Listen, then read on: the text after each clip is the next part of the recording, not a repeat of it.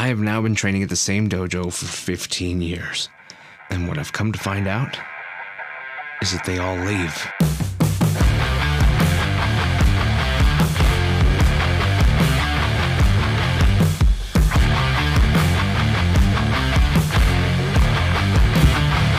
Hey, what's up? I'm Ken. This is Kenfu TV, and each week I release videos in the martial arts, philosophy, technique, training, that sort of thing. So if that's the kind of thing you're into, I hope you stick around, hope that you subscribe, hope that you share this with somebody you think might benefit from it. But mostly I hope that it gets you thinking and gets you pondering your martial journey. If you like the videos that I make, then you can consider supporting the channel. There's a link in the description below where you can become a member and get access to a ton of other content also. But let's go ahead and jump into this lonely journey we call the martial arts. We all come from a different place when we start training. We have different reasons why we want to start training.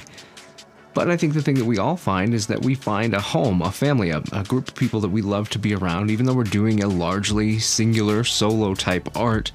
We're doing it in a group. It's not a team-based sport, not usually. It's a thing that we do in a group, for ourselves, by ourselves. It's really unique. It's a very interesting thing. And we end up getting connected to a lot of people, and you get to know them, and you spend a lot of time with them, and day after day, week after week, month after month, maybe even year after year, they're a part of your life. The interesting thing about the martial arts is that truly it is a lonely thing. It's a thing that we do very solo. Most of our progress is made, especially if we're really dedicated to it, is made by ourselves, training on our own, training solo, because a lot of the training that we do has to happen outside of class, because unless we are so fortunate to have a dojo that's open all the time and have a livelihood that allows us to be in the dojo all the time, we only get a handful of hours a week, maybe, to train. The rest of the time is spent on our own, training at home, practicing, especially that's why karate has things like kata and things like that. We practice kata, we practice drills, we shadow box, we hit the bag, we work makiwara, whatever it is, we do a lot of different things to keep ourselves going in between time, to continue to make progress. That causes us to relish the time that we spend with other people, realizing that we can do so much more when we have a willing partner to work with us and help us continue to progress. And that makes that part of the training so much more special. Those people that we spend all that time with, for one reason or another, people move on. They start doing something else. They end up moving for work or for school, and they start training somewhere else, or they stop training altogether, or they pursue different aspects of their life. And one by one, people find their path somewhere else. That's okay. That's part of it. And I guess that's what this video is about today, is the fact that that is part of it. Like I mentioned at the top of the video, I've now been training in the same place for 15 years. And the truth is, there is no one left that I started with. 0 people. All of them have gone somewhere else. Some have moved for school, some moved for work, some have got married, had kids, changed what they were doing, even had a few that have passed away. People have left for health issues. All kinds of things have happened. And that doesn't mean it's an empty dojo. The dojo has always been full, but the people change. When I sit down and count on my hands how many people I still train with that have been there at least at some point throughout the training, I've got one, and that's my instructor.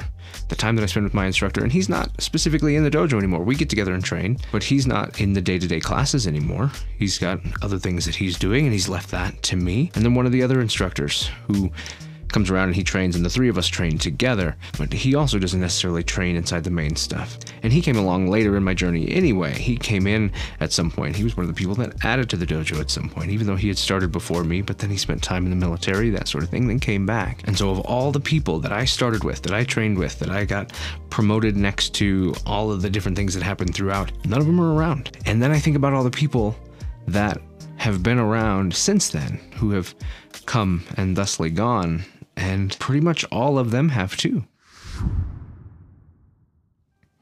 This conversation came about because in this last weekend, promoted my first black belt, the first black belt to get promoted under me specifically.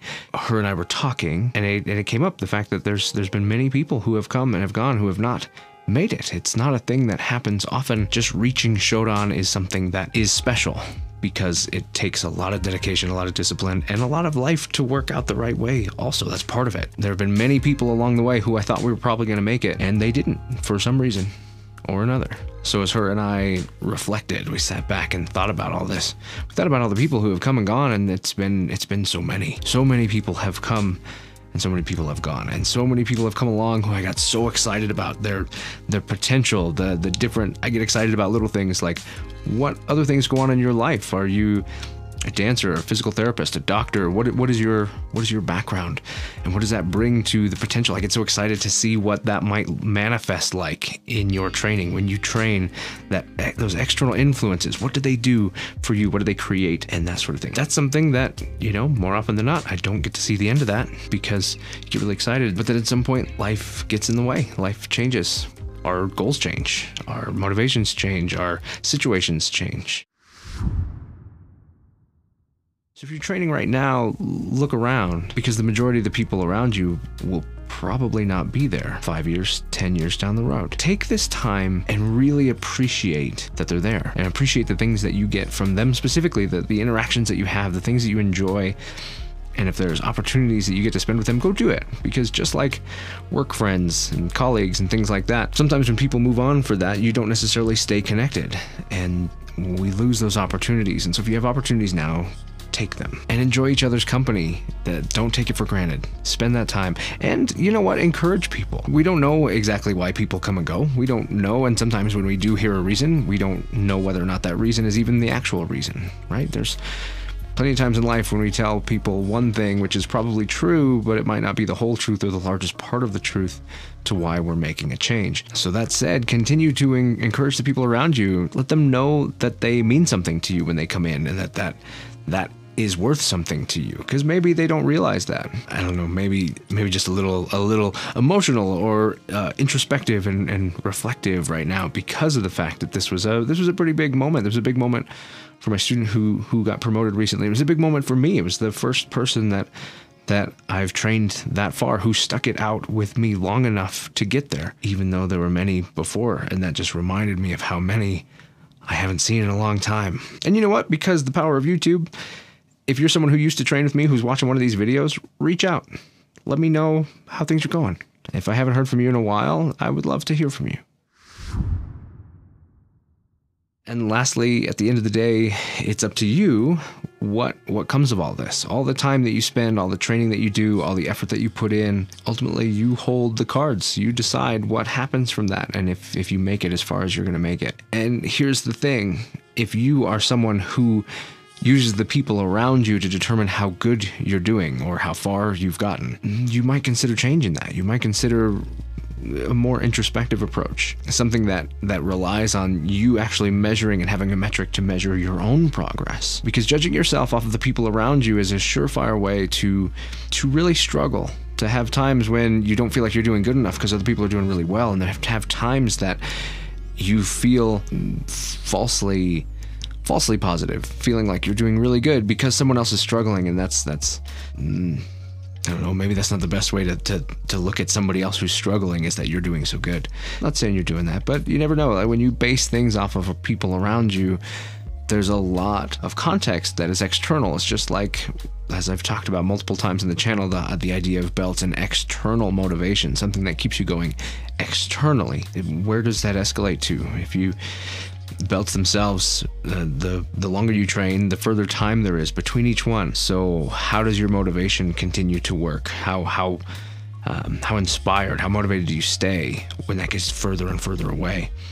And if you're using other people, well, what if they're not around anymore? What if they're not there to be that thing that you're measuring against anymore? And what if eventually there's a whole batch of new people, and then you start struggling because it's not the same people that you remembered training with, and now they're not around? Then what? Do you lose motivation because that group isn't there anymore? Maybe you need to go find something else, instead of realizing that you have a great group around you that, for their journey, you've been there with them the whole time. You're a part of that. The same person that got promoted recently was also one of my first Eskrima students. She was among a solid 4 people who were always training. And so much so that we started calling them the Fantastic Four. And of the Fantastic Four, 2 still train. Only one of them is able to train consistently and be there regularly. Everybody else that has come and gone, they're not around. So this isn't unique to a particular thing. This is the fact that time goes on, things change, people's motivations change, the things that they thought they were getting out of things change, or the things that they're interested in change, or their obligations change. Then they're not there anymore. And it's interesting because you see, I remember a time talking with one of my maestros about the Fantastic Four, and we were sitting down, we were writing out plans of how we wanted to take them further. They were the ones that had been training the longest. We were trying really hard to figure out the next steps for them and figure out the best way for them to continue to progress in what they were doing. And there were even a couple people who were kind of orbiting around that, who were right there with them, that we were looking at them too, going, okay, this is great. We've got a solid group here. And then over time that changed, and we didn't end up doing half the things that we thought about doing because they weren't around to do them. And I'd be willing to bet that the person who stuck it out didn't think they were going to be the last one around in that group, or the one to get their black belt in karate with me. It's funny how that works. I certainly didn't think when I started training that I would be the only one still around, let alone ever running the school and continuing to perpetuate that. I had other people around me that I thought surely they would be the ones. People who outranked me, people who had been there longer, people who had different motivations, and it just seemed like that was the direction it would probably go, and then it didn't. So it's an interesting thing, this thing that we do, this group activity made up of individuals who train for their own reasons. Maybe take some time and remember the people that you used to train with. Maybe even reach out to them, see how they're doing. Also take the time to appreciate the people who you still train with, who are still around, above and below. Anybody who's on the mat with you, take that time and enjoy what you have, and maybe even make something of it. At the end of the day, remember to train for you, because you are the only thing that can be constant for you. Everything else is a variable. Even when we think things like our instructors will never stop, or they'll whatever, we have our own healths, we have our own issues, we have our own stuff. We all have the same statistical likelihood of getting hit by a bus or whatever.